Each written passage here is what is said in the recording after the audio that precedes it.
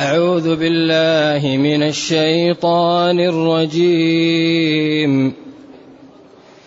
ما كان الله ليذر المؤمنين على ما أنتم عليه حتى يميز الخبيث من الطيب، وما كان الله ليطلعكم على الغيب ولكن الله يجتبي من رسله من يشاء، فآمنوا بالله ورسله، وإن تؤمنوا وتتقوا فلكم أجر عظيم. ولا يحسبن الذين يبخلون بما آتاهم الله من فضله هو خيرا لهم، بل هو شر لهم، سيطوقون ما بخلوا به يوم القيامة، ولله ميراث السماوات والأرض، والله خبير بما تعملون. والله بما تعملون خبير. لقد سمع الله قول الذين قالوا إن الله فقير ونحن أغنياء، سنكتب ما قالوا وقتلهم الأنبياء بغير حق ونقول ذوقوا عذاب الحريق، ذلك بما قدمت أيديكم وأن الله ليس بظلام للعبيد.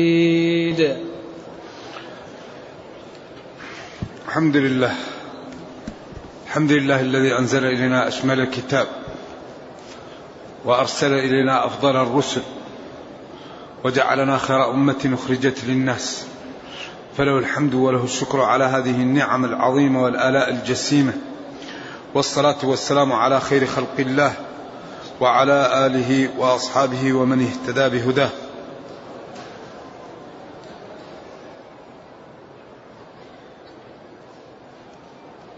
ما بعد، فإن الله تعالى لما بين خطورة خوف المسلمين من الشيطان وأوليائه، وأنه يسبب لهم التعويق عن العمل للإيمان،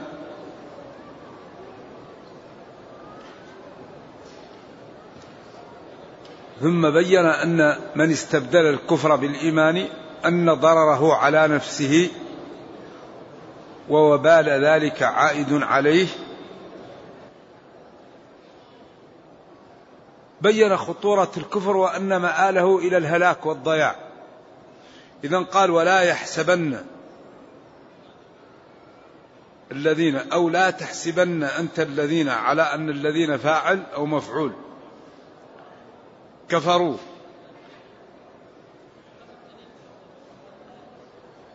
أنما أي إملاءنا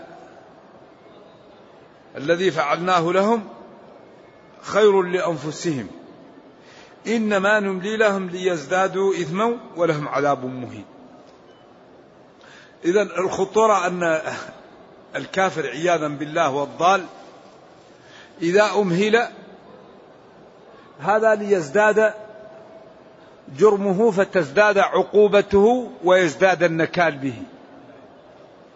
إذن الناس نوعان، تقي وشقي، فالشقي طول الأمل يقوي العقوبة عليه، والتقي طول الأمل يكثر له الأجر.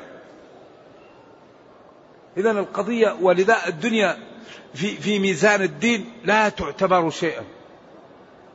هذه الدنيا اللي نحن الآن نتكالب عليها ونتسابق لها ونفكر فيها وتضيع علينا الخشوع في الصلاة، في ميزان شرع الله لا قيمة لها. لذلك إذا ذكر الله في القرآن العزة أو الكرامة أو الرفعة في الغالب يقصد بها ماذا؟ يوم القيامة. أما الدنيا تسمى متاع، تسمى بلاغ، يسمى أود،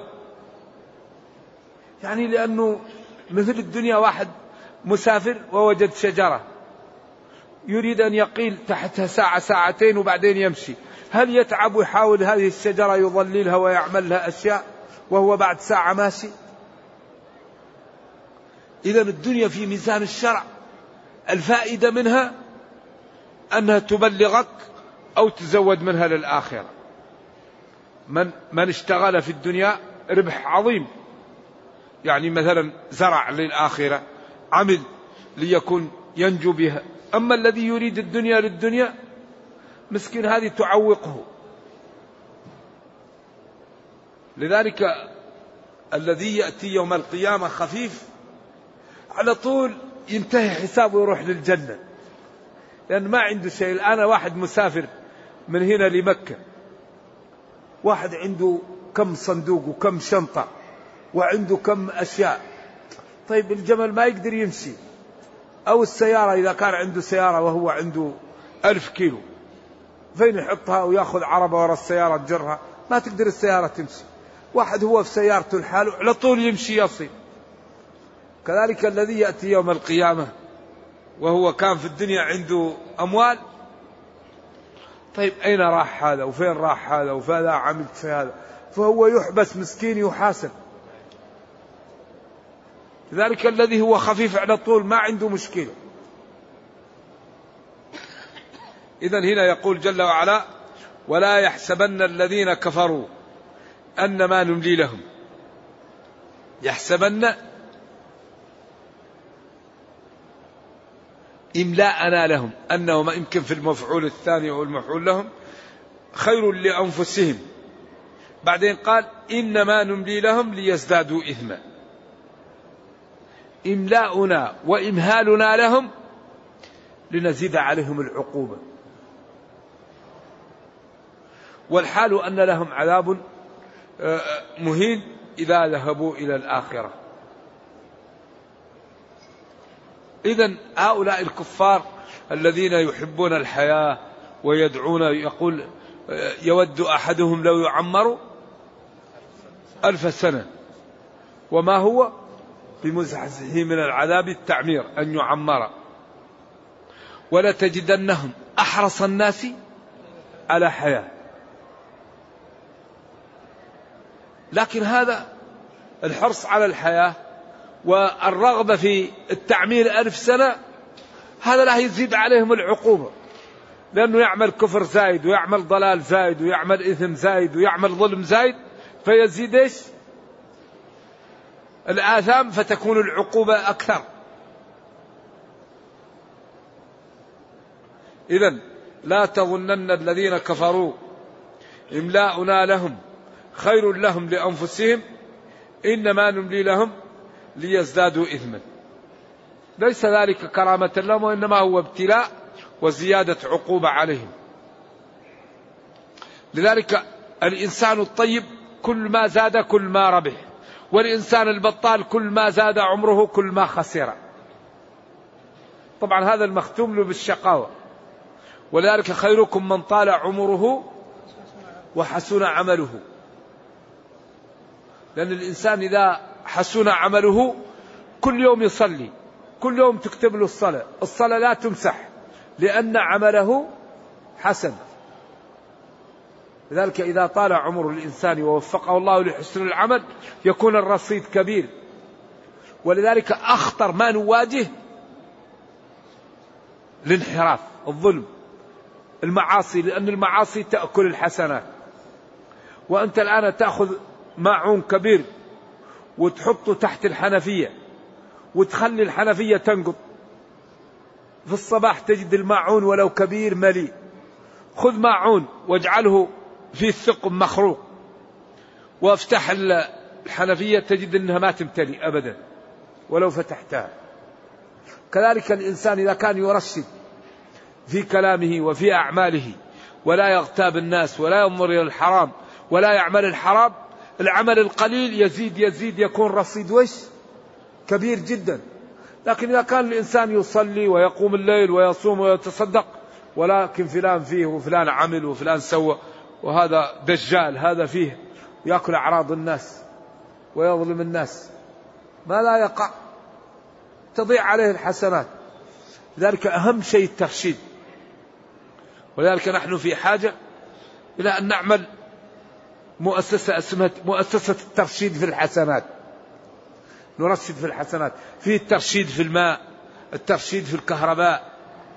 طيب الترشيد في الحسنات كمان نحتاج أن الإنسان لا يتكلم فيما لا يعنيه، لا يأكل أعراض الناس، لا يكذب، لا يأكل حرام، لا يبيع بيع حرام، لا يخرج خرج حرام. فإذا رشد في الحسنات يكون رصيده كبير. فإذا كان الرصيد كبير أصبح من الصالحين. فإذا كان من الصالحين الله يدافع عن الصالحين، إن الله يدافع عن الذين آمنوا. لكن لا يمكن هذا ينال إلا بماذا؟ إلا بالمكابدة. والذين جاهدوا فينا، والذين جاهدوا فينا. ما يمكن واحد ينال التقى بغير مجاهدة أبدا، لكن من يجاهد ينال التقى. فإذا نال التقى أصبحت هذه المجاهدة يجد فيها الراحة، ويجد فيها الطمأنينة، ويجد فيها يعني المتعة، لأنه أصبح من عباد الله الصالحين، فأصبحت متعته في طاعة الله وفي اتباع شريعته. إنما نملي لهم ليزدادوا إثما ولهم عذاب مهين يوم القيامة إذا رجعوا إلى ربهم. ثم بين الله تعالى أن ما حصل للمسلمين يوم أحد أن ذلك اختبار وابتلاء ليميز الله الناس وليعرف كل واحد على حقيقته، لأنه إذا لم يكن هناك ابتلاء تبقى الأمور مختلطة. وفي أول الإسلام والمسلمون ضعاف لم يبتليهم حتى قوي المسلمون وأصبحوا لهم نوع من المناعة والقوة، فلذلك سبب لهم الهزيمة يوم أحد حتى يظهر المخلص من المنافق من الكذاب. إذن ما كان الله ليرى المؤمنين على ما أنتم عليه باختلاط المنافق بالمسلم الصادق حتى يميز الخبيث من الطيب، حتى يبين الخبيث من الطيب. لذلك لما وقع للمسلمين ما وقع قال المنافقون وبدأوا يتكلمون ويقولون كلاما لا يليق. أما المتقون فثبتوا ولم يتزحزحوا وامتثلوا أمر الله وأكرمهم الله بالنعاس. وأما الكافرون والمنافقون فزلزلوا وظهر النفاق في كلامهم وفي أفعالهم. إذن ما كان الله ليترككم على ما أنتم عليه باختلاط الصفوف حتى يميز ويوضح الصادق من الكاذب، كما قال في الآية الأخرى ولنبلونكم حتى نعلم المجاهدين منكم والصابرين ونبلو أخباركم. لذلك الأمور لا تعرف إلا عند الابتلاء. صديقك ما تعرفه إلا إذا جاءتك مشكلة. أنتم في الرخاء كلهم أصدقاء كلهم إخوان، لكن إذا جاءت الأزمة تعرف صديقك الصادق وتعرف أخاك المخلص من غيره. لذلك هذه الأمور الواحد يقول أنا مسلم أنا كذا، لكن إذا جاءت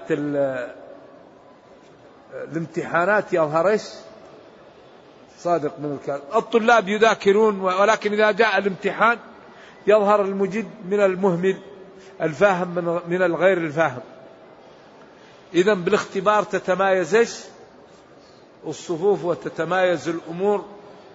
ولذلك العاقل ينبغي أن يكون صادقا. العاقل ينبغي أن يكون صادقا مع نفسه، مع أهل بيته، مع أولاده، مع أصدقائه، مع جيرانه، مع أقربائه، مع ربه، مع الناس. العاقل يكون صادقا، لأن الكذب مآله لماذا؟ للفضيحة والغش، والعاقل ما يبني حياته إيش؟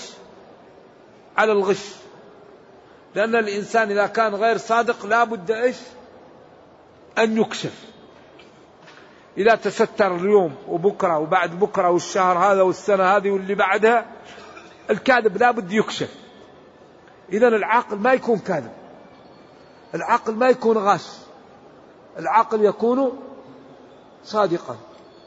فإذا كنت صادقا عشت في الدنيا سعيدا، وفي الآخرة جئت عزيزا. ذلك لا ينجي إلا الصدق. ولذلك الله قال: ولنبلونكم ما كان الله ليترك المؤمنين على ما أنتم عليه من الاختلاط مع المنافقين حتى يميز يفصل ويوضح الخبيث المنافق من الطيب المؤمن. وما كان الله ليطلعكم على الغيب. ولذلك هذا رحمة بنا ورفقا بنا، لا يطلع على الغيب إلا رسله بعض غيبه، ما يطلعهم على كل الغيب. وإنما يقول له فلان منافق، وفلان قال كذا، وفلان يريد كذا، وفلان أرسل رسالة مع فلان يبلغها لقريش، يطلعه على بعض الأمور. ولذلك قال: إلا من ارتضى من رسول، وما كان الله ليطلعكم على الغيب. إذن ما حصل من الهزيمة هذا فيه فوائد، تمحيص ورفع، وفيه تمايز الصفوف. ولذلك بعض الأحداث التي تقع فيها من النفع ما لا يعلمه إلا الله، عسى أن تكرهوا شيئا ويجعل الله فيه خيرا كثيرا، عسى أن تكرهوا شيئا وهو خير لكم. وأهم شيء أن تتمايز صفوف المسلمين عن غير المسلمين. ليس المقصود أذية الكفار، وليس المقصود، ولكن الدين الإسلامي يطالب المسلم بأن يتميز عن الكافر، لأن الكافر كافر والمسلم مسلم. والله يقول: أفنجعل المسلمين كالمجرمين؟ ما لكم كيف تحكمون؟ فالمسلم يتميز بحياته، لأن المسلم يسير حياة مرسومة من الخالق، والكافر يعيش حياة رسمها لنفسه. إذن كيف من يسير على سير الخالق وشرع الخالق يتساوى مع من يسير على ما يحلو له وما يهوى؟ المسلم معبوده خالق السماوات والأرض، الكافر معبوده هواه. المسلم لا يأكل إلا أكل معين، ولا يمشي إلا مشي معينة، ولا يتعامل إلا تعامل معين، ولا يخالط إلا ناس معينين. إذن المسلم مربوط بنظام أنزله الله من السماء يسير عليه. الكافر يتكلم كما يحلو له، ينام كما يحلو له، ينظر كما يحلو له، يأكل يسافر كما يحلو له. إذن ما يمكن المسلم يكون مثل الكافر. إذن لابد من التمايز. المسلم يأكل ما يأكل إلا الحلال، الكافر يأكل الخنزير والميت. المسلم لا ينظر إلى الحرام، الكافر ينظر أي نظرة يريدها. المسلم لا يتكلم إلا كلام مباح، الكافر يتكلم أي كلام. إذن الكافر طليق والمسلم مقيد، الإيمان قيد الهتك. إذن لا بد أن يتمايز الخبيث من الطيب. ولذلك يعني ينبغي للمسلمين أن يفهموا الكفار أن حياتهم حياة خاصة. إذا كان لك جار كافر قل له: أنا لا أكل خنزير. إذا كان لك جار قل له: أنا لا أخلو بالأجنبية، أنا لا أصافح النساء. إذا كان لك جار قل له: أنا لا أشرب الخمر. قل له: أنا لا أكذب، ديني يحرم علي الكذب. أنا أتيك بالإكرام لأن ديني يأمرني بأن نكرم جاره. أنت إذا كانت لك حاجة ديني يأمرني بأن نعطيك الحاجة لأنك جاري، لك حق علي، حق الجيرة. إذا إذا كان لي جار غير مسلم أعلمه الدين بالعمل. أنا لا أستطيع لأن ديني يمنعني. أما نكسفه لا، يسلم نسلم عليها نكسفها. تأتي الصلاة لا نصلي أمام الناس كذا حتى ينتهي المجلس. والدين نقطة نقطة بعدين نتحلل من الدين، جزئية جزئية جزئية، والدين كله جزئيات. إذا لا بد أن ندفع ضريبة الدين إذا أردنا الجنة. الجنة لازم لها من إيش؟ من ثمن. أما واحد ما يريد أن يتعب وبعدين يريد دخول الجنة، هذه مناقضات. إذن لا بد أن نميز الخبيث من الطيب. والحقيقة من أكبر ما يعز المسلمين أن يمارسوا الدين ويتحدوا ولا يختلفوا. إذا مارس المسلمون الإسلام ولم يختلفوا غير المسلمين يدخلون في الإسلام، لأن الصلاة هذه تؤثر، الصوم يؤثر، إكرام الجار يؤثر، الصدق يؤثر، غض البصر. أنت الآن تكون في طائرة، لما يراك الناس غاض بصرك يعجبوا بك، يقول والله هذا إنسان مؤدب. أنت في الطائرة لما يصل الأذان تؤذن وتصلي، كل اللي في الطائرة يقولوا إيش هذا، والله هذا في الجو وهو يصلي، هذا دين عجيب. فالذي لا يعرف الدين يقرأ، فتكون صلاتك سبب في دخول بعض الناس في الإسلام. إذن الدين كله دعوة، دين الإسلامي هو مهيأ للدعوة. الصلاة دعوة، الوضوء إذا رأك إنسان تتوضأ بعدين يغسل دائما أطرافه، وهذا واجب. لا تقبل صلاة لمحدث إلا بعد الوضوء. إذا قمتم إلى الصلاة فاغسلوا. بعدين تبين الآن ماذا في الجو من الفيروس ومن الميكروب، وماذا ينفع الوضوء من البعد عنا ومن النظافة. هذا قبل 14 قرن جاء. لذلك ديننا كله دعوة إلى الله. فإذا تأمل الناس في الدين ما يقدروا يقولوا هذا ما هو صحيح. الصلاة أقوى رياضة في الدنيا، الصلاة. لا توجد رياضة مثل الصلاة. تقف حتى يظن الطير أنك شجرة أو عود، فيقف على رؤوس بعض الصالحين كان، لأنه يقف ولا يتحرك فيظن الطير أنه. وبعدين تركع حتى تطمئن راكعا، ثم تسجد حتى تطمئن ساجدا، حتى يقول نسي. بعدين تأتي الدورة الدموية في الوجه، وتقوى العضلات ويقوى الظهر، وتأتي برصيد كبير وتقوي جسمك، ولا تفقع عينك ولا تكسر سنك ولا ظهرك. هذا الدين دين عجيب. لذلك هذه الصلاة أمرها عجيب. من أقوى ما يقوي البدن الصلاة. قال بعض الناس ثبت طبيا أن فيه عرق في الجبهة وضع على الأرض يسبب الراحة على القلب. أشياء لا تتصورها. من يدري أن فيه عرق هنا إذا وضع على الأرض التحت ينشرح الصدر. في واحد ألف المنافع الصحية للصلاة. الصلوين العرقان اللذان يكتنفان الظهر، الذي يصلي ما يصيبه مرض الصلوين، وهما العرقان اللذان يكتنفان الظهر، هذا الذي لا يصلي يتصلبان فيه. لذلك أمر بالصلاة وقال اركع حتى تطمئن راكعا، ثم ارفع حتى تعتدل قائما، لأنه قد يطمئن وهو منحني، قال حتى تعتدل، نص البخاري. ثم افعل ذلك في صلاتك كلها. وأمر بالصوم يقوي الجسم ويطهر البدن ويعلم الصبر. أشياء عجيبة هذا الدين. إذن حتى يميز الخبيث من الطيب لا بد أن يتمايز الصفوف.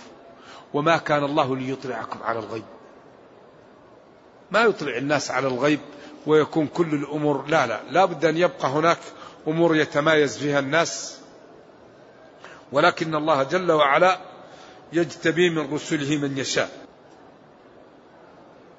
يصطفي من رسله من يشاء بأن يطلعه على الغيب. ولذلك قالت رسلهم إن نحن إلا بشر مثلكم ولكن الله يمن على من يشاء من عباده، يمن عليه بإرسال الرسل. وقال جل وعلا قل إنما أنا بشر مثلكم يوحى إلي. يوحى إلي هي يمن الله على من يشاء من عباده. إذن الله جل وعلا جعل لبعض المسلمين هزيمة، وجعل لهم بعض الأمور حتى يمايز بين المنافق وبين المتقي وبين الكافر والفاجر، فتظهر الأمور فينكشف من كان يريد أن يدلس ويعمل ما أمور للمسلمين، فالله يكشفه. ثم قال وما كان الله ليطلعكم على الغيب ولكن الله يجتبي من رسله من يشاء، ولكن الله يجتبي من رسله فآمنوا بالله ورسله وإن تؤمنوا وتتقوا فلكم أجر عظيم. إذن وما كان الله ليطلعكم على الغيب ولكن الله يصطفي من رسله من يشاء، فيأتوكم بالبراهين والحجج ويأتوكم بالأدلة. فآمنوا بالله ربا متصفا بصفات الكمال والجلال، معبودا بحق موجد هذا الكون، ورسوله الذي لا ينطق عن الهوى وجاءكم بها بيضاء نقية ليلها كنهارها لا يزيغ عنها إلا هالك. وإن تؤمنوا وتتقوا فلكم أجر عظيم. إن تؤمنوا بالله وبرسوله وبالإيمان وتتقوا الحرام وتتقوا معاصي الله بطاعته فلكم عند الله أجر عظيم. وإن تؤمنوا وتتقوا، لاحظوا أن الإيمان لا يأتي إلا ومعه شيء، لأنه إذا لم يكن معه شيء لا يظهر. لذلك قال إلا الذين آمنوا وعملوا الصالحات، وقال ثم رددناه أسفل سافلين إلا الذين آمنوا وعملوا الصالحات. فالإيمان لا بد معه من العمل. وقال هنا وإن تؤمنوا وتتقوا. تؤمنوا يشمل أركان الإيمان 6 وأركان الإسلام 5، وتتقوا تجعلوا بينكم وبين عذاب الله وقاية بطاعته.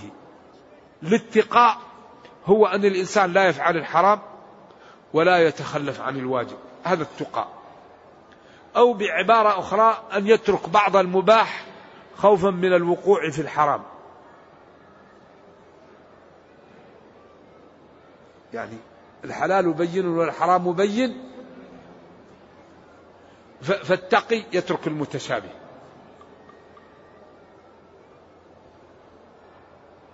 والذي يؤمن ويتق له أجر عظيم عند الله، وله في الدنيا أيضا حماية، لأن الذي يتقي الله يحميه، الله يدافع عنه، الله يعزه، الله يوفقه، الله يدمر أعداءه.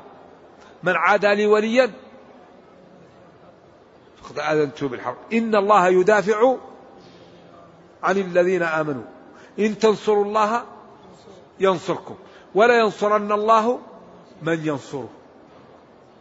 إذن حري بالعقلاء أن يصدقوا وأن يخطوا برامج جادة لإنقاذ أنفسهم ودينهم وأمتهم. المسلم يعمل ل3: يعمل لنفسه لتنجو من النار، ويعمل لدينه ليظهره ويقويه للناس، ويعمل لأمته أن ينقذها، ويعمل أيضا أن ينقذ البشرية من أن تدخل في النار. لأن كثيرا من الكفار إذا دخل النار ربما اشتكانا لربنا يوم القيامة ويقول يا رب إن المسلمين عندهم دين صحيح وهم لبسوا علينا بفعلهم فظننا أن دينهم غير صحيح لأفعالهم. فربما يقع بعض المسلمين في محذور نتيجة لعدم عمله بالإسلام ولتشويهه للإسلام بعدم العمل به وبترك ممارسته، حتى نفر الكفار من هذا الدين. ولذلك إيجاد يعني شرائح طيبة عاملة تعالج كل جانب من جوانب الدين، هذا مما يعز الإسلام والمسلمين، ومما يزيل الكفر ويضعف الكافرين على وجه هذه الأرض. وهذا يكون بماذا؟ بالتعاون. لا بد من التعاون بين المسلمين، وتعاونوا. لا بد من التكافل بين المسلمين، لا بد من معرفة المسلمين بعضهم لبعض. يا أيها الذين آمنوا اتقوا الله وكونوا مع الصادقين. كيف نكون مع الصادقين إذا لم أعرفهم؟ إذن لا بد للمسلمين من أن يكون بينهم تعاون جاد للرفع من مستوى الإسلام والمسلمين. نعم. والله تعالى سيميز الخبيث من الطيب، وسينصر أولياءه إن استقاموا على دينه، لأن الله تعالى قال إن تنصروا الله ينصركم.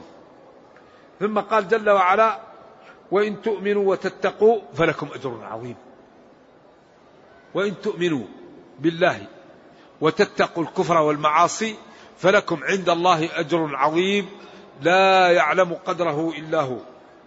ثم عاد وكرر على هؤلاء فقال ولا يحسبن الذين يبخلون بما آتاهم الله من فضله هو خيرا لهم بل هو شر لهم سيطوقون ما بخلوا به يوم القيامة ولله ميراث السماوات والأرض والله بما تعملون خبير.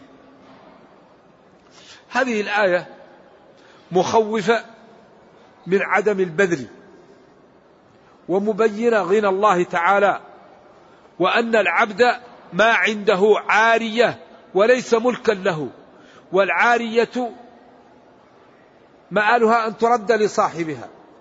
فأنت يا صاحب المال ينبغي أن تنفق منه قبل أن ترد المال لله تعالى.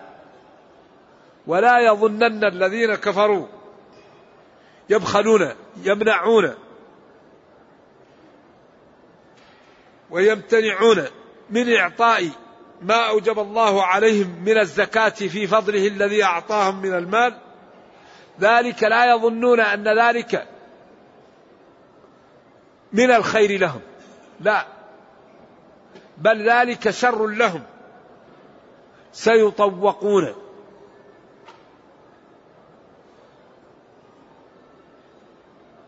يطوقون يجعل في الطوق أو يحيط بهم ما بخلوا به يوم القيامة. وقد بين تعالى في سورة التوبة أنه تكوى بها جباههم وجنوبهم وظهورهم ويقال لهم هذا ما كنستم لأنفسكم فذوقوا ما كنتم تكنزون. إذن هؤلاء لا يظنون أن بخلهم بالواجب وعدم إعطائه أن ذلك من المنافع، وإنما ذلك شر لهم. ولذلك من أضر الأدواء هو البخل. وأي داء أدواء من البخل؟ قالوا سيدنا الجد بن قيس على بخل فيه قال وأي داء أدواء من البخل. ولذلك قال وأحضرت الأنفس الشح ومن يوق شح نفسه فأولئك هم المفلحون. فالبخل هو منع الواجب، والشح هو منع الواجب وطلب أموال الآخرين. وقيل الشح أشد من البخل. أما الذي يؤدي الواجب لا يسمى بخيلا، الذي يقوم يدفع الواجب في ماله لا يسمى بخيلا. وقد مدحت العرب الكرم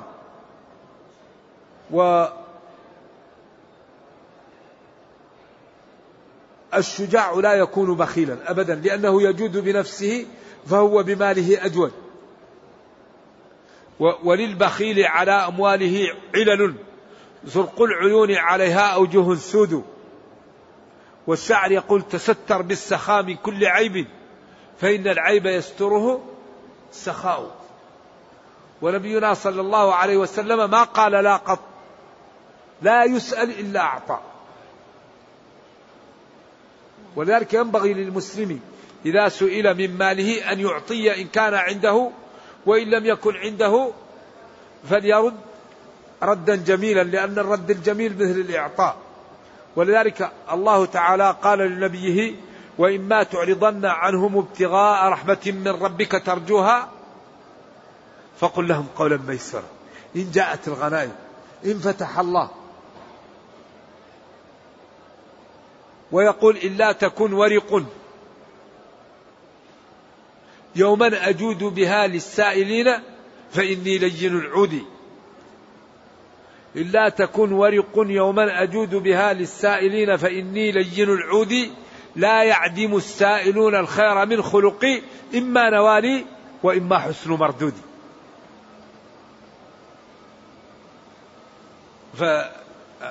يعني البخل من الصفات الذميمة الدنيئة، والمسلم لا يكون بخيلا.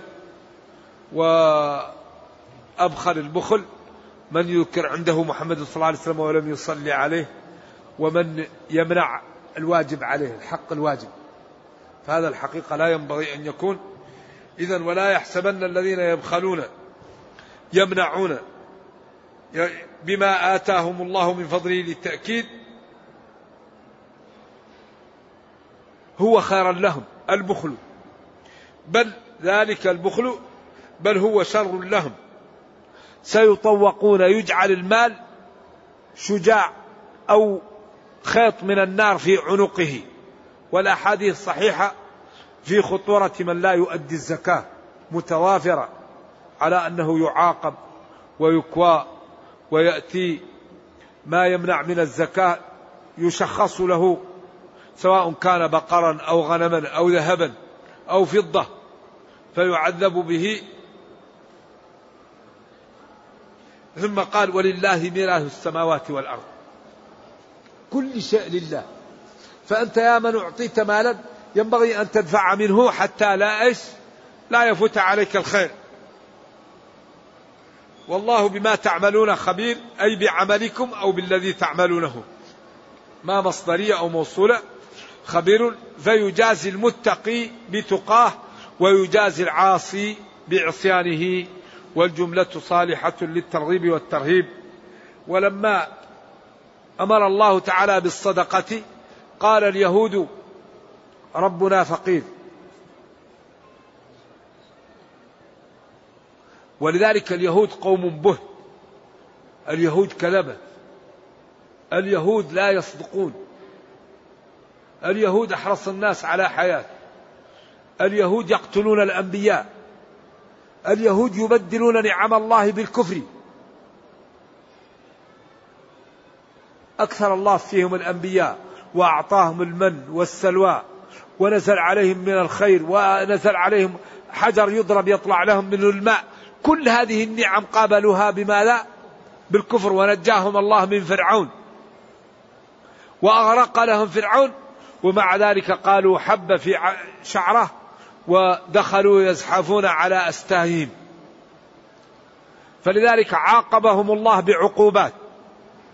أول شيء ضرب عليهم الذلة، ثاني شيء فرقهم في العالم، ثالث شيء يسلط عليهم من ينكيهم ويذلهم حتى يأتي يوم القيامة.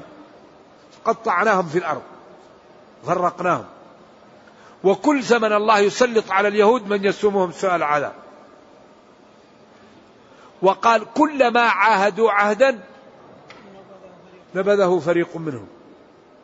لذلك عبد الله بن سلام لما دخل في الإسلام اختفى وراء الستر وقال: ما تقولون في عبد الله بن السلام؟ قالوا: هو سيدنا وابن سيدنا. فرفع الستر وقال: والله لتعلمون أنه رسول الله. فحاصوا وقالوا: هو شرنا وابن شرنا. قالوا: عشان تعلم أن اليهود قوم به.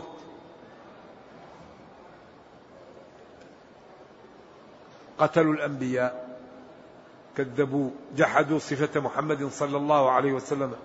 لذلك سلط الله عليهم الآشوريين والبابليين وبخت نصر وفرعون، وسلط عليهم هتلر وقبله سلط عليهم نبيه صلى الله عليه وسلم وقال وإذ تأذن ربك ليبعثن عليهم إلى يوم القيامة من يسومهم سوء العذاب. وقال وإن عدتم عدنا، إن عدتم عدنا عليكم بالتنكيل. ولكن المسلمين نائمون، ينبغي أن يستيقظوا وأن يأخذوا بالأسباب. أعدوا ولا تنازعوا، اثبتوا، تعاونوا. أوامر ونواهي ينبغي أن تنفذ وتكون في الصدارة، لأن هذه الأوامر والنواهي هي المنافذ التي تأتي للأمة منها الضعف وعدم القوة. ولا تنازعوا، تعاونوا، اثبتوا، أعدوا. لا بد أن هذه الأوامر والنواهي تنفذ حتى تكون الأمة في المكان اللائق بها التي أمرت أن تكون فيها. أما إذا لم تقم بذلك فإنها تبقى على حالها. ولذلك الله يقول ولا ينصرن الله من ينصره. إذن هؤلاء قالوا لقد سمع الله قول الذين قالوا إن الله فقير ونحن أغنياء. هؤلاء اليهود، سواء كان فنحاس أو الجد بن قيس أو غيره من هؤلاء الذين قالوا ذلك. سنكتب ما قالوا، هذا تهديد، أي نسجله عليهم في صحائفهم فيقرؤوه يوم القيامة ويقال لهم اقرأ كتابك كفى بنفسك اليوم عليك حسيبا.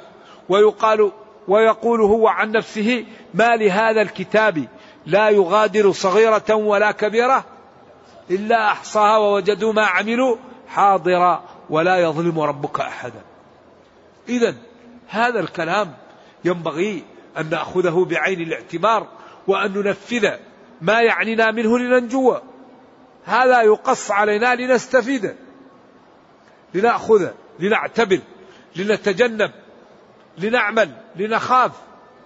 وإلا إذا كنا لا نبالي بعدين الواحد يندم في وقت لا ينفع الندم. طيب بعدين قال سنكتب ما قالوا. تأملوا لهذا الرد الرائع الموجز الذي وقتلهم الأنبياء بغير حق. سنكتب ما قالوا وسنكتب أيضا قتلهم الأنبياء ونسجله عليهم بغير حق. قتلوا زكريا ويحيى والشيع وغيرهم. وقلنا إن الأنبياء لا تقتل في المعارك، لأن الله قال وإن جندنا لهم الغالبون. وإنما قتل من الأنبياء قتل غيلة، لم يؤمر بالقتال ولم يؤمر بالجهاد، وإنما جاءه يهود وقتلوه. أما إذا أمرت الرسل بالجهاد فلا بد أن تنتصر وتكون العاقبة لها، لأن الله قال وإن جندنا لهم الغالبون، وقال في الآية الأخرى فيقتل أو يغلب، فجعل الغلبة قسيم للقتل. فدل ذلك على أن الرسل إذا أمرت بالجهاد لا تقتل في المعارك ولا بد أن تنتصر. أما الذي أرسل من الرسل ولم يؤمر بجهاد فقد تأتيه يهود أو يأتي غيرهم فيقتلونه، وذلك يرفع درجته لأنه لم يؤمر أصلا بالقتال. أما إذا أمرت الرسل بالقتال فلا بد أن تنتصر. وإذا استقام المسلمون على دين الله وأخذوا بالأسباب لا بد أن ينتصروا، ولا ينهزم المسلمون إلا بسبب المعاصي. فإذا قام المسلمون بما طولبوا به لا بد أن ينتصروا، أن تكون النهاية لهم والعاقبة للمتقين. ونقول ذوقوا عذاب الحريق ذلك بسبب ما قدمت أيديهم وأن الله جل وعلا ليس بظلام للعبيد.